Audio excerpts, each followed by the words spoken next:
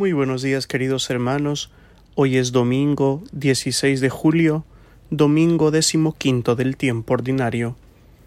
Y el evangelio del día de hoy está tomado de San Mateo, capítulo 13, versículos del 1 al 23. Aquel día salió Jesús de casa y se sentó junto al mar.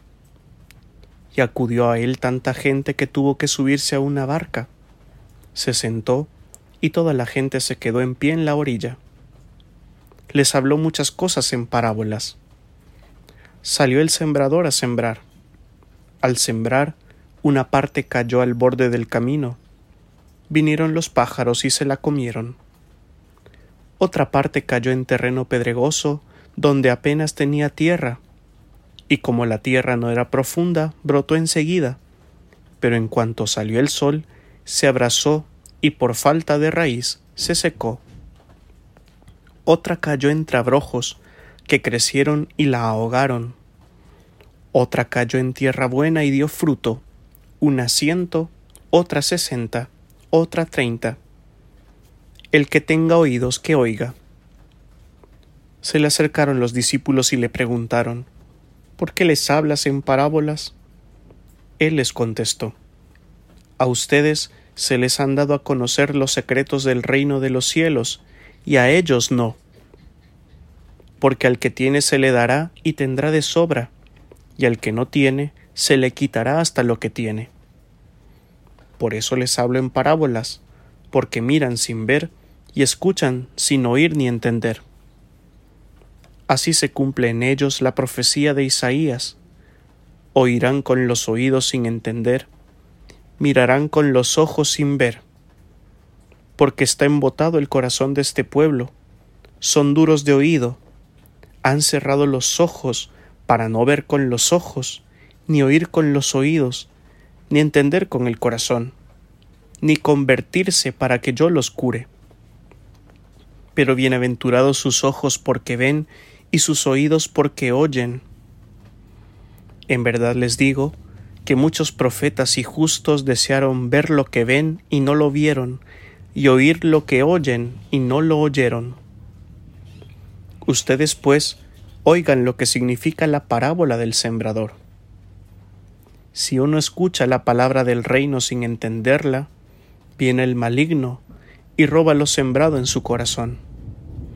Esto significa lo sembrado al borde del camino. Lo sembrado en terreno pedregoso significa el que escucha la palabra y la acepta enseguida con alegría, pero no tiene raíces, es inconstante y en cuanto viene una dificultad o persecución por la palabra, enseguida sucumbe. Lo sembrado entre abrojos significa el que escucha la palabra, pero los afanes de la vida y la seducción de las riquezas ahogan la palabra y se queda estéril. Lo sembrado en tierra buena significa el que escucha la palabra y la entiende. Ese da fruto y produce 100 o 60 o 30 por uno. Palabra del Señor.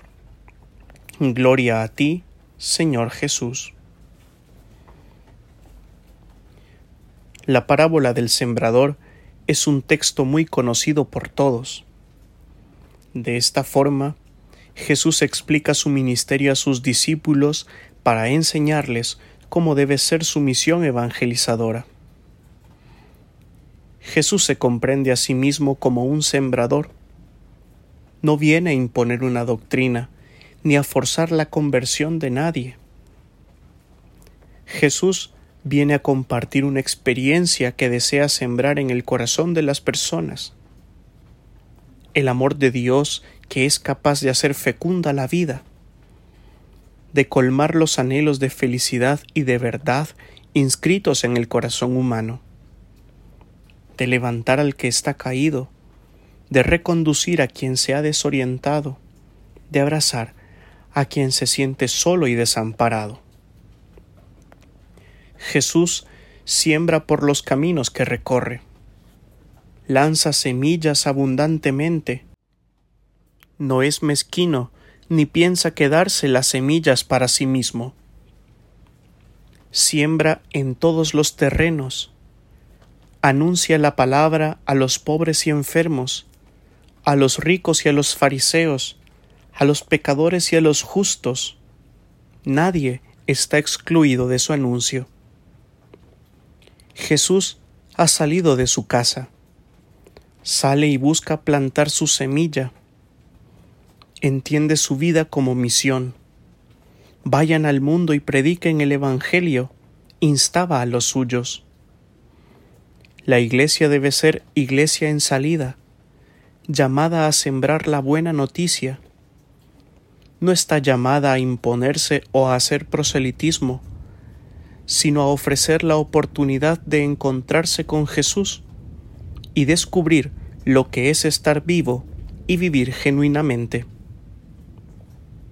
Además, Jesús siembra sin desanimarse, sin perder la paciencia con aquellos que tienen el corazón duro como el cemento, o son inconstantes porque no tienen raíces firmes para superar las pruebas, o son desbordados por las seducciones del mundo.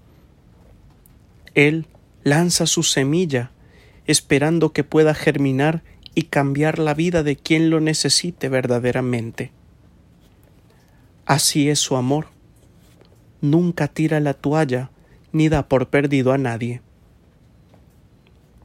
Un día, aquello que es una pequeña semilla crecerá y dará fruto.